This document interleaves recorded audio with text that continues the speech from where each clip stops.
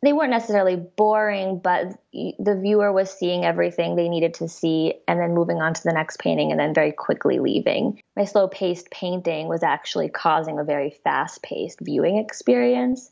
I wanted viewers to look at it longer. I wanted them to find their own connection with it and interpretation. And so that's when I started, I think, taking out all my tools I had formally and using abstraction to kind of mess all that up. Welcome to the Studio Break Podcast. I'm your host, David Linaway. For today's 193rd episode, I'm pleased to be joined by Claire Stankus, who spoke with me from Maine, where she is currently wrapped up with her MFA degree. She's got a group exhibition coming up in the next few weeks at LMAC Gallery. And in the interview, of course, we talk all about her studio practice, her evolution as a painter and drawer, so please stay tuned for that interview. Before we get there, I do want to remind listeners that our 2018 Studio Break competition is now open to all undergraduate and graduate level studio artists. So if you're currently enrolled or recently graduated, you should apply. Again, be featured on Studio Break, share your work. Again, it's super easy. You submit a small fee, you email a website address with at least 10 images and an artist statement, or just email a PDF with 10 images and an artist statement, and you are done. Our juror this year is Brian Frink. He is the head of RACA, or Rural America Contemporary Art. He is the head of the art department at Minnesota State University, Mankato, and he'll be selecting 3 artists from each of those categories, so 3 undergrad, 3 grad, to be featured on Studio Break. So if you're interested or know anyone else that is, please encourage them to apply. The deadline is today, May 31st, so get those applications in. And of course, if you want to find out more about Studio Break, please be sure to check it out. We've got a lot of interviews up there. You can go through our archives. Again, each of our posts have images of the artist's work, as well as links to their websites, so you can delve into their work even further. And be sure to listen to the interviews right there on the default player, or click that iTunes hyperlink and subscribe to the podcast there. Of course, you can find us on Facebook, so please like our Facebook page. You can find us on Twitter at Studio Break, and of course on Instagram at Studio_Break. So please check us out there. Here is our interview with Claire. Stay tuned.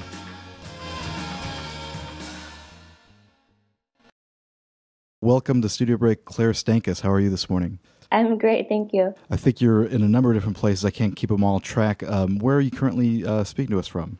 I am in Storrs, Connecticut currently. Okay. And, as you know, we kind of invite artists on and have them spill the beans, as it were, about their background and all that sort of stuff. So as I always like to kind of start out with is thinking about, what kind of, creative endeavors did you have when you were a kid? Were you a creative child? I believe I was. I think I was sort of like a timid, creative person, but I always loved drawing and painting. And I have an older brother who also had those interests. So I think a little bit was my interest and a little bit was watching what he was doing and wanting to copy that. But I was always, our mother always enrolled us in summer art classes and summer camps. That was very visually driven. So I think I always had a knack for art at a very young age. And was it mostly just kind of like a focus on art, or did you do other things? Right. I was primarily visual art. I didn't really love sports, and so my extracurriculars were always in the visual field, whereas my brother, for instance, did a lot more performing arts as well. And so was that something that your parents were pretty encouraging of as you were kind of like getting older? And again, it's weird because I try to think back to what it would be like to be a teenager now or something like that. But I mean, was that something where they were very supportive of you, looking to, find something that was in the creative field? They were very supportive. I don't know if it was necessarily their idea. I think it was very much driven. I was interested in it and I wanted to pursue it, and they were very much supportive of those decisions. I think I was in 2nd grade and I used to draw from illustrations from kids' books. And I did some tracings too, but I mainly just drew what I saw. And I remember bringing this drawing home to my mom, and she looked at it and just thought it was so realistic to the illustration. And she thought I traced it. And probably am making this more dramatic than it really was. But I remember she brought me back to school and we looked at my drawing and the book and compared it because she really thought I traced it. And I don't think in like she thought I was like a lying sort of way. She just wanted that answer. And like the scale was all wrong. And like there were some proportional things that were off. But she realized that I had not traced it. And I think that was sort of a moment I realized not every child I was in school with had the ability that I had to draw and the interest. And I think that sort of made me realize I was good at something. And so in terms of like high school then, I mean, were you taking all sorts of art classes and you kind of, you went to the guidance counselor and they're like, you should do this. And you're like, yes. Or was it yeah, exactly. exactly like that?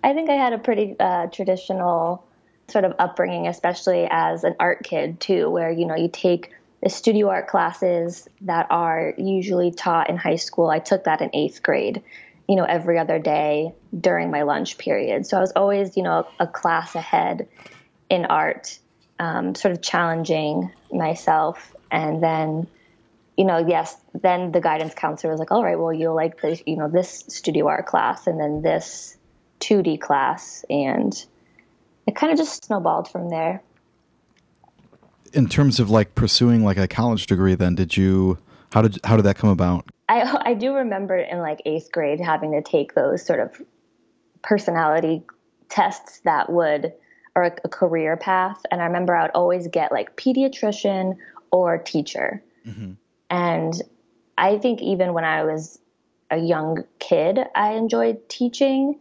I kind of put my love for art making and teaching, and it's like, okay, well, maybe I want to go to school to teach art or do something in the creative field. And I think as a high school student, you know, everything's really broad. You don't know what you are going to do when you're older, but something creative. And I was taking some summer art classes too for college credit. And so all of that was kind of helping me decide, all right, well, I'm going to go to school for art. It might be for advertising, it might be illustration, it might be design, it might be, you know, studio art, but I'll figure that out when I get there. And so I looked at a bunch of different programs. You know, I liked the idea of going to a liberal arts school that had a strong art department as opposed to just an art school, because I really did love other fields. Like I liked taking my math classes. I loved geology. And so I wanted that sort of well-rounded college experience. And I found a really great fit at Syracuse University because they had such a diverse and strong art program. And then I quickly, like within the first year, quickly realized I wanted to continue painting. And so I didn't, they have a great design program, but I wanted to strictly focus in studio art.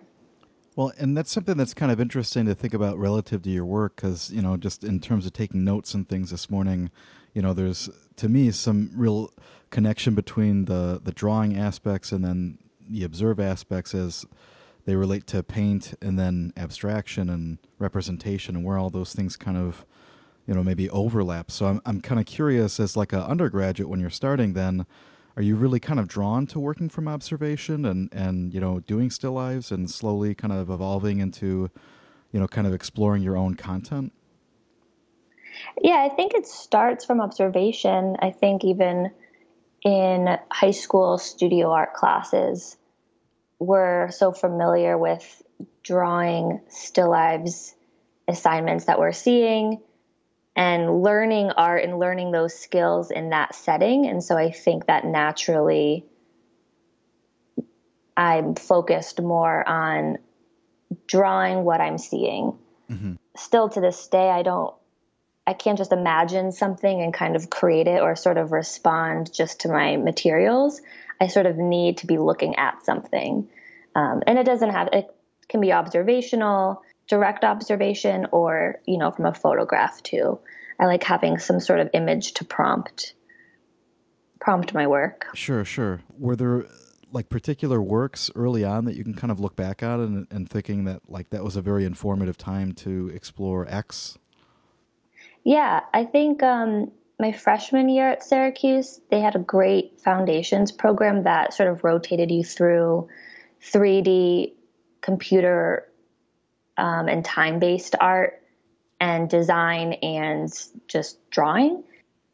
At the end of the day, I still came back to drawing and painting, but I think having some experience using like iMovie and different time-based video art really informed my work, because I am interested in movies and narratives, and I kind of draw things from them, but at the end of the day, I still like kind of creating one single snapshot. And I think what was really informative was I took ceramic classes early on in my undergrad experience. And that was great because I took wheel throwing first and then a hand building class. And I was sort of working with three-dimensional materials. And I was always so used to looking at three-dimensional objects and making them flat, not, drawing them. So it was a great way to just kind of work within the three-dimensional realm and then have a new perspective into my paintings and drawings. So I'm curious too, in terms of like when you're kind of hitting your stride and kind of getting into, I guess, I'm assuming painting in terms of like your thesis exhibition, stuff like that. What kind of things were you, interested in making at the time for that? I think it took me until my senior year or like half, I did go to Italy my junior year, which was an amazing experience. But I think like I came back to school, and then that's when I really started to focus on what I wanted to do for my thesis. Mm-hmm. And I was really interested in the technical aspects of drawing and painting. And I was slowly realizing that, like, okay, well, what do I want to draw and paint and why?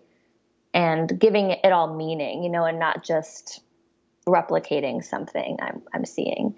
And I was always fascinated with figurative work and using my family as inspiration and sort of capturing isolation or dysfunction on like a really kind of soft and quiet level, and noticing, I feel like I might have a relatively loud family, and I have always been a little bit more timid off to the side, and I just like to observe and watch what is going on.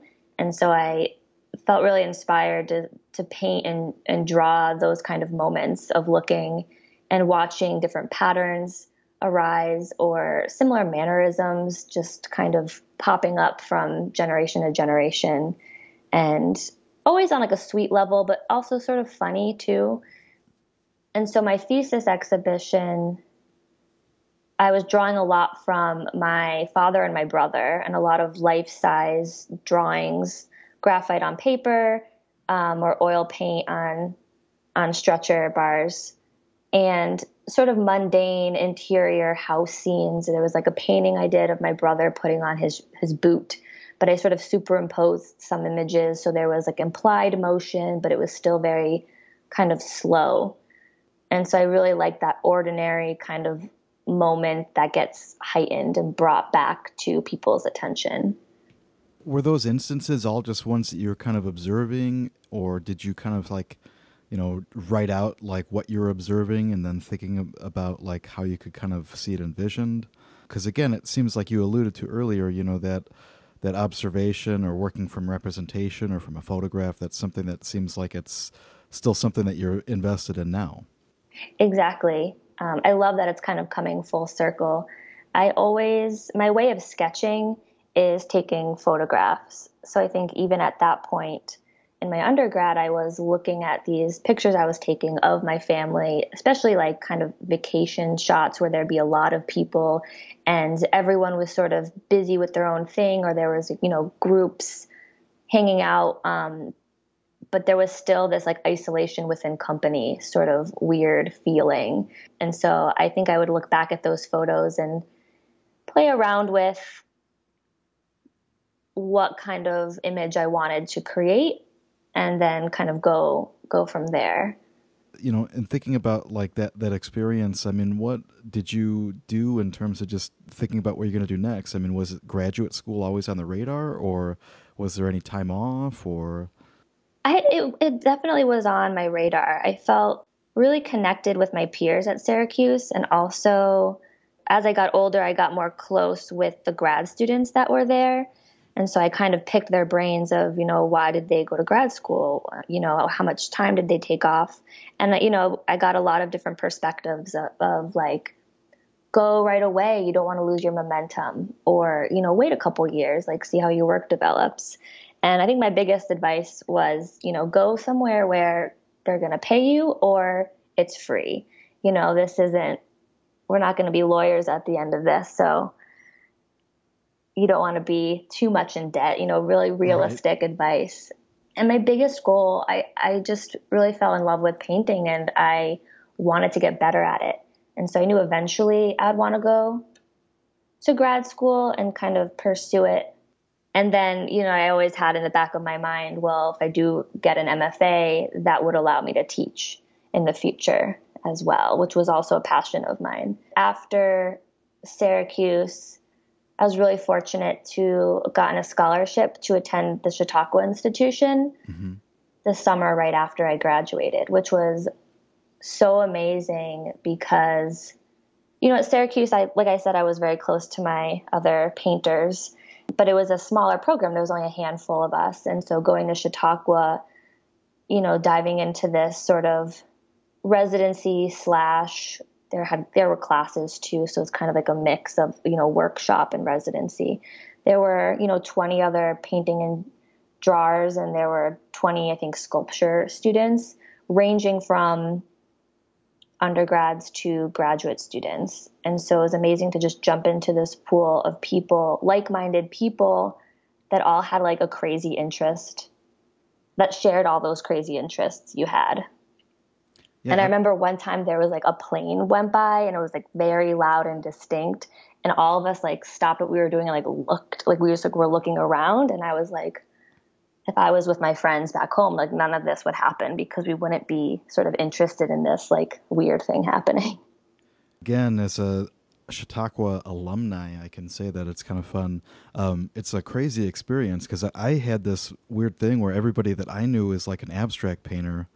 And then I was showing up and there's like all of these people that are dealing with the figure and representation. And it was just such a interesting experience because you kind of get used to the people that you're around, and then you get put in this new environment, and it's really eye-opening, even for a short amount of time, but especially there because it's like 2 months seems to go by very, very, very quickly. And again, you kind of really develop this real weird connection and bond to everyone as well. And I would imagine that you probably made a ton of work while you were there as well. I did. And it's similar to your experience where there was a good range of sort of abstract painters and landscape painters and figurative. And I was coming in wanting to do more figurative work, but really wasn't that inspired at that point. I think I sort of kind of finished that chapter when I graduated Syracuse. And so I started, Stanley Lewis was there. I think he still comes back every summer. And I took some landscape painting and some plein air classes and sort of used, I was in this beautiful location and I was so used to painting and drawing from a photograph. So I took that opportunity to paint from direct observation, even if it was just some junk in my studio or if it was out my window or if I, brought all of my supplies down to the lake and painted. And so that was another wonderful experience to get out of my comfort zone and kind of play with color and abstraction and deconstruction of what I was looking at to kind of simplify the shapes and the forms. Well, and so what happened after this? I mean, you kind of come away from this experience with, a big glow, I would imagine. Again, I remember kind of feeling like I remember showing up back from Chautauqua on like a Sunday, and I was shocked that nobody was in the studio working like the week before class. I'm like, why is nobody here working? This is crazy.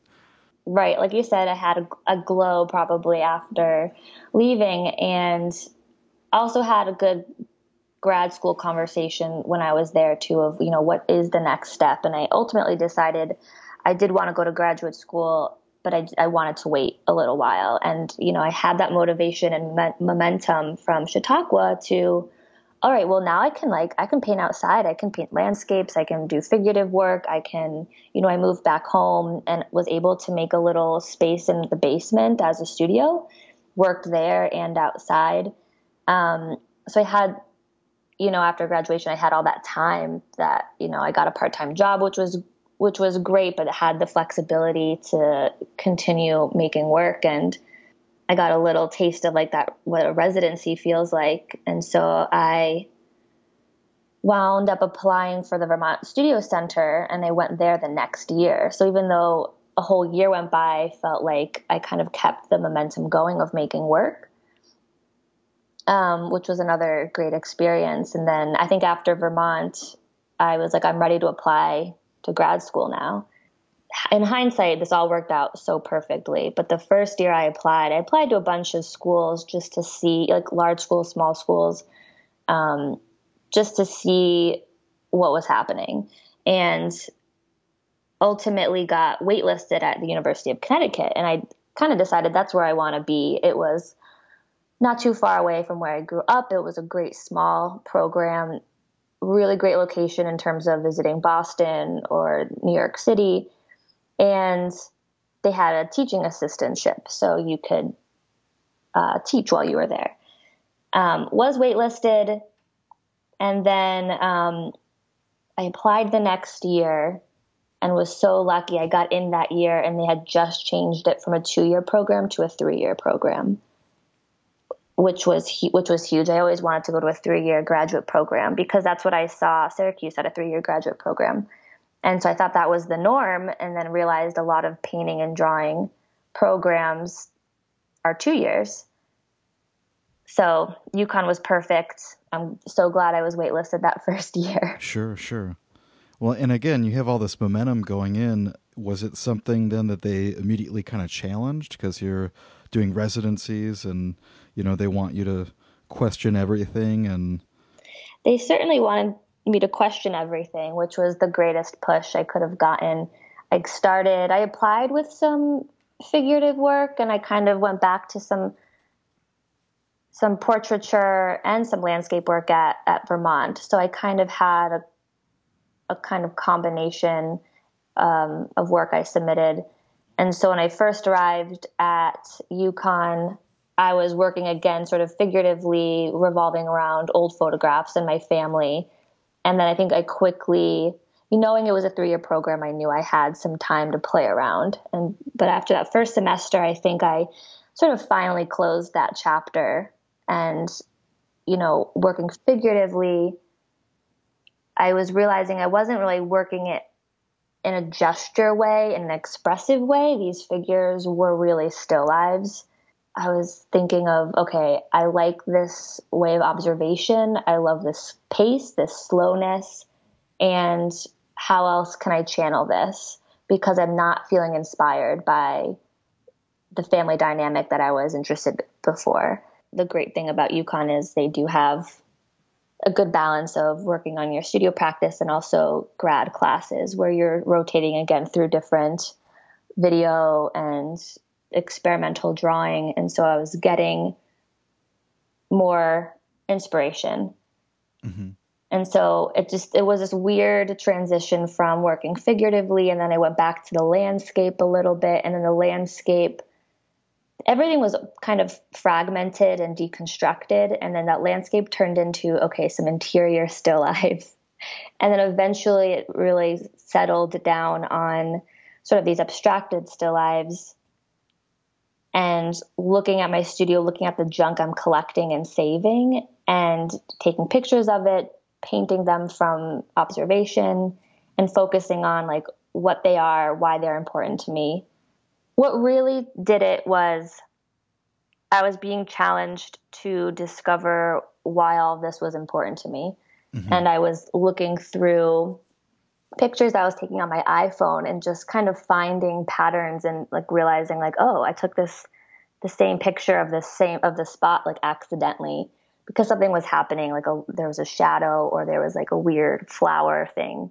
And so I was finding these patterns and was really interested in all of that kind of overlooked moment or undervalued things that were maybe everyone kind of passes by or they don't spend enough time with. Or sometimes they're just like inside jokes that I like would send to my friend, but I wanted it to last longer. So I made a painting of it. And so I kind of stayed on that track throughout the rest of my grad experience. Well, I'm kind of curious then too, is that like a formal thing where you're like seeing something, maybe studio debris or, you're just coming across this thing that formally is attractive, or can it also be just like from an idea standpoint or like, hey, there's these 5 pieces of tree branch, laid out in such a way that I'm like, oh, that could be an interesting painting composition. Coming from a formal background, I had this tendency to make everything like nice and tidy and complete. That's, I think, the word I was trying to find besides balance. And, my biggest struggle in grad school was like how to do something like a little ugly or a little wrong or push it in a different extreme. And so I was just kind of using the things I like taking pictures of and looking at and being reminded of as a springboard for something harder. At first I was making paintings of these sort of kind of sweet, mundane, ordinary scenes. And then the feedback was they weren't necessarily boring, but the viewer was seeing everything they needed to see and then moving on to the next painting and then very quickly leaving. My slow-paced painting was actually causing a very fast-paced viewing experience. Mm-hmm. And so I had to figure out a way I wanted viewers to look at it longer. I wanted them to find their own connection with it and interpretation. And so that's when I started, I think, taking out all my tools I had formally and using abstraction to kind of mess all that up. You asked a question about a piece of work or a class in undergrad that sort of changed things up or was a turning point. And I think there was a class at UConn taught by the painter Deborah Dancy. She taught an experimental drawing class. And experimental drawing meaning at one point I found this rug and I like kind of made drawings in it and nailed it to the wall. So it wasn't a traditional a drawing class at all. And in that class, I think I really pushed the boundaries of abstraction in my work and kind of took it to the other side, and then was really able to kind of reel it back in to find a good happy medium of where I wanted my work to go. But I'm kind of curious too, like, because you have a sketchbook tab, is that also something that kind of informs this? And it sounds like maybe this class especially was helpful in terms of thinking about drawing, but, is that also something that comes into play aside from just, observing or taking photographs as reference? I mean, just sketching out ideas? I don't love sketching out to have a plan for a painting. I like when they sort of come more naturally or spontaneous. But I love that it takes me like, I don't know, maybe 5 years to just fill one sketchbook. Like I admire the artists that are just sketching and making work in their sketchbooks and just have these wonderful books, even after a week or a month, and looking at them is such a wonderful experience. And I always admired that, but I don't think I really had the patience or the interest to really like work in that manner. Like I said, photographs were kind of my way of sketching. So the sketches on my website that you're referring to were from last summer. I spent a month in Woodstock, New York at the Birdcliff Artist in Residency program. Mm-hmm. And I wanted to take some time every morning. I kind of just sat on the picnic tables and drew. and drew what I saw, and very quickly too, or just I have some like Crayola markers in there, kind of just looking at the materials I brought with me. I loved that when I was using permanent marker, I would go through the page. And so turning the page over, I was using that as a jumping off point to make my next drawing. So, looking at the whole 2 sheets as opposed to each drawing individually became sort of interesting to me. So I have a couple of sketchbooks that the way drawing is and that a slower process that kind of gets me out of a normal routine is helpful. Using Instagram is another form that I think I'm taking to sketch and to share some ideas really quickly, because I'm taking the pictures I normally take, but if they're sort of abstract enough and I don't feel like I need to kind of make a painting out of it and it's doing just a really good job all by itself, that's what I'm going to post to Instagram and share. And so they're a little ambiguous, but maybe familiar, or they're just kind of strange.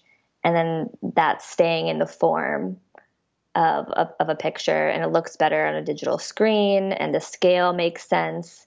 And then the pictures that I am painting from, or real life, those are the ones I want to explore more with paint and color and abstraction. And that's where the crossroads things happen. Well, and I'm curious in terms of the application of paint, how that's also changed. Because I've noticed that there, maybe earlier on, it seemed like some of the layering was a little bit more thin or more washed. And then it seemed like there's a period where you start to kind of really develop and kind of layer paint very thickly. Is that, again, something that you kind of explore through each painting that you kind of do in terms of just trying to find out what it needs? Or is that something that you're, just kind of exploring as you kind of continue to different work and, essentially continuing this process of mixed observation, essentially, and painting? Yeah, I explored a lot with different styles, and one faculty member would always come into my studio and say, a lot of styles is a blessing or a curse. It means like you can paint in a lot of different ways, or it's sort of limiting because you're not focused in one or two different kind of places. And starting grad school and kind of starting these smaller paintings of the mundane, because they were on panels and canvas that were anywhere from 6 inches to 6 inches to, 14 by 14. They were all very small. And so I was painting them in one sitting, either 15 minutes or an hour. And so it was a lot of wet on wet painting. And that, naturally I had to paint a little bit on the thick side just to get the color I wanted without blending, or one stroke to kind of simplify this spot. And I also found that eventually becoming limiting because I wasn't working a full range of contrast and sort of subtlety. I wasn't really having any difference between surfaces, thin and thick, for example. And so then I had to kind of force myself to work over a much longer period of time, which was it was just a good step in the right direction, because that let me wait for paint to dry. I would have some thin marks. I really like letting the oil paint be what it wants to be. So if something is really washy with some thinner or like medium, and it's raw looking, if I don't want to, I don't always paint right over it. Like the underpainting is important to me sometimes. And so after a couple of days, once it dries, I respond to what I'm looking at and how the painting's coming along, and then having that sort of be complemented by some thick painting or some loose gestural painting, or just a really kind of flat surface as well. And again, coming back to this like balance and completion, there's like a little bit of everything. There's some raw, there's some thick paintings, there's, small details versus a wide kind of empty space. And I think that sort of took me in that direction of exploring slightly different surfaces of paint. And I would imagine then too that it allowed you to work much more, in terms of numbers, so that you're not just trying to finish this one thing and then the next, Yes, I had to. Well, didn't have to, but I started painting a couple paintings at the same time, because I couldn't just put in 15 minutes a day. Right. And which was great, because then I felt my paintings, I love them individually, but I think some of them are really good at informing each other. They become like little families or little clusters in my studio. And when they were painted one by one in one sitting, they're very much like, you're looking at a scene over here, and then this painting's a different one. And it's just this back and forth scattered quality, which was great. It was its own thing. And then kind of taking longer to paint, I realized that a lot of paintings were informing each other, and they were like having the same conversation. And that was giving me more of a drive and a focus. And I guess, we haven't really kind of asked, but are there any particular painters that you enjoy looking at that kind of help inform this? Or are you like myself in that you look at painting that, doesn't relate to your work at all? I do a little bit of both. I grew up on Edward Hopper and Fairfield Porter. I remember Richard Diebenkorn was a name that got thrown around a lot at Chautauqua. Mm-hmm.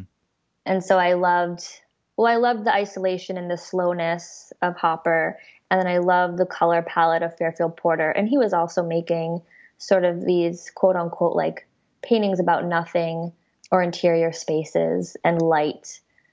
So they were always sort of my favorite go-to painters. And then more recently, the contemporary abstract painters like Thomas Noskowski and Rebecca Morris really have been influencing my work. I love reading artist interviews because you get a better sense of what they're doing in their studio and what they're thinking about. And so I was just reading a bunch online and realizing they have the same interests that I have, or they're doing similar things. So that's been really great. And I also have, again, like just a love of photography, and I feel like I'm doing it in such an amateur way, or it's really just kind of like this hobby for me. I haven't had time yet to really kind of push myself and challenge myself in that field. But photographers like Robert Adams, and Stephen Shore, I recently went to his retrospective at MoMA this past spring, and seeing how they're handling compositions and sort of the everyday, they're all informing my work. So what did you wind up then doing for your thesis exhibition? Is it kind of like the best of the best, as it were, in terms of like kind of these all these mixed kind of observational kind of ways of working to kind of create these new series of paintings? In the fall and then early spring semester, the goal was just to paint and then figure it out at the end. And so I didn't want to, get too rigid and like, why am I while I'm painting, you never want to be thinking while you're painting or overthinking. And I have a tendency to do that quite frequently. So I realized I was sticking to this kind of general size of 20 by 20 inches on panel. And I was using direct observation and the pictures I was taking of sort of weird arrangement of shoes and a cast shadow and different patterns. And it turned into sort of more formal compositions. And I wound up using a collection of paintings that had a small range of painting application and subject matter, but also were kind of contained to how I was looking.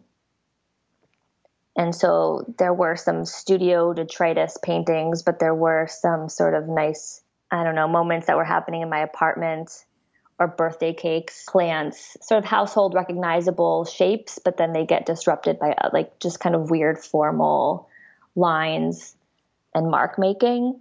Towards the end of everything, kind of when everything was coming up to a close, I finally I had one professor that really wanted to challenge me and have me focus, make 5 paintings of this one thing and seeing how it changed or how you're going to handle it each time. And I got really impatient and I didn't I would paint the first painting, but then didn't want to do it again because, my eye was on something else.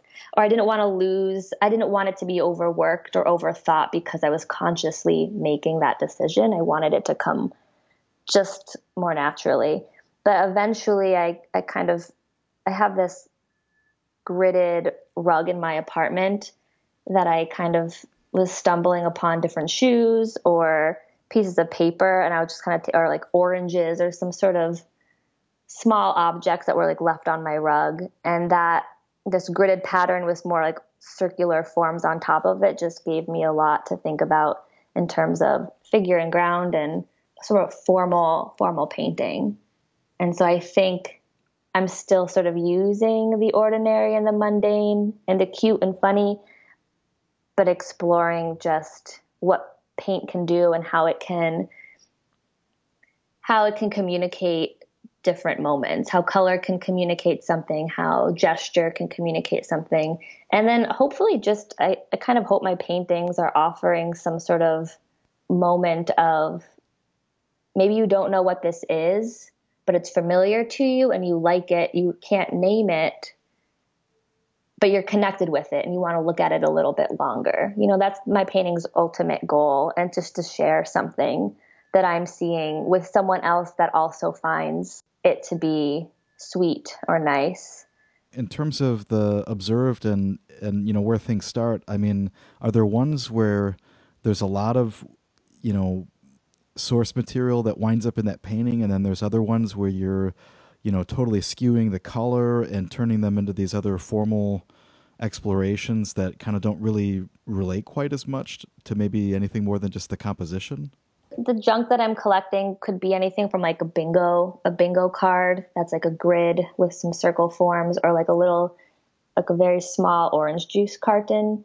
And I feel like if I feel really connected to the object, they don't change too much in their form in the painting. And then if other objects, if like wires from my headphones are in there too, they kind of take on just a different aspect altogether. And so they're not, I change it. I do take pictures of my work as I'm going along, and I've noticed that what I have to do in the beginning is just kind of paint what I see, kind of dumbly, just get it out there and then mess it all up. If I'm painting a birthday cake, like I paint it the way I see it, and then I kind of cut it up and I crop it and I like elongate some shadows. And then it just kind of depends how far I go or how long it's taking to develop how removed it is from the original source. We've kind of talked about, all of these experiences mounting to this thesis exhibition. And if I'm not mistaken, then you have an exhibition that's going to be opening up shortly. Could you maybe talk a little bit about that? We had a MFA exhibition here at Connecticut called Close Third Person. And we'll be having another show in New York City, June 14th at LMAC Gallery in the Lower East Side in New York. And that's going to be up until July 27th. So we're really excited to be showing in New York and kind of getting our work outside of the comfort zone of grad school. Yeah, it's going to be a great time. Is it kind of predominantly like all painting, or is it all mixed, in terms of different media and approaches? There's 5 of us.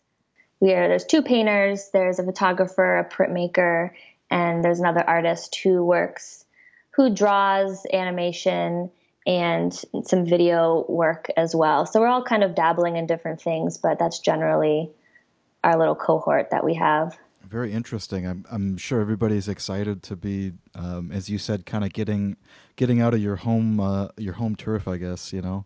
Opens up in a couple of weeks. Do you have other things kind of going on in terms of your future, or are you just thinking like I got to keep painting and making? Or well, I do want to keep making as long as possible. I'm currently in the transition of moving. I was offered a job at Roanoke College in Virginia this next fall. I'll be a visiting assistant professor. And so it's been a whirlwind past few weeks, but it's also really exciting. So I'm excited to be moving down to a new location and getting more experience in teaching and also seeing what living in a new state brings and how that's going to change my artwork. So things are right now in a slow space, kind of in that moving transition. But that's the next step, and just see where it goes from there. Yeah, what an exciting place to be, right? Yeah, I feel very lucky. So, where can everybody go and find all of your artwork? I do have a website. It's my name, ClaireStankis.com. And they also have a great Instagram account at Claire Stankis Art. Awesome. Well, again, I just want to thank you so much for taking the time to talk with us about your work. And again, it was a pleasure to listen to your thoughts on it. And as you said earlier, I enjoy hearing directly from the artist as opposed to, from some other middle manager, if you will. Right. Yeah. This has been a lot of fun.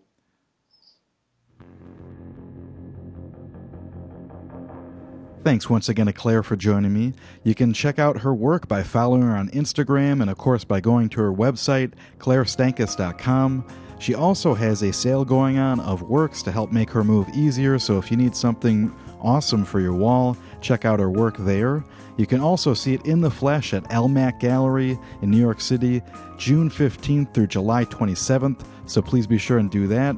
A final reminder that our 2018 Studio Break competition is now open, but closing for all undergraduate and graduate level artists currently enrolled or recently graduated from a studio arts program. So again, if you are that student or you know somebody who is, tell them to apply ASAP. Again, it's super easy. You submit a small fee, 10 images and an artist statement, or a web address, and you are set. So please do it right now, again, as the deadline is May 31st today.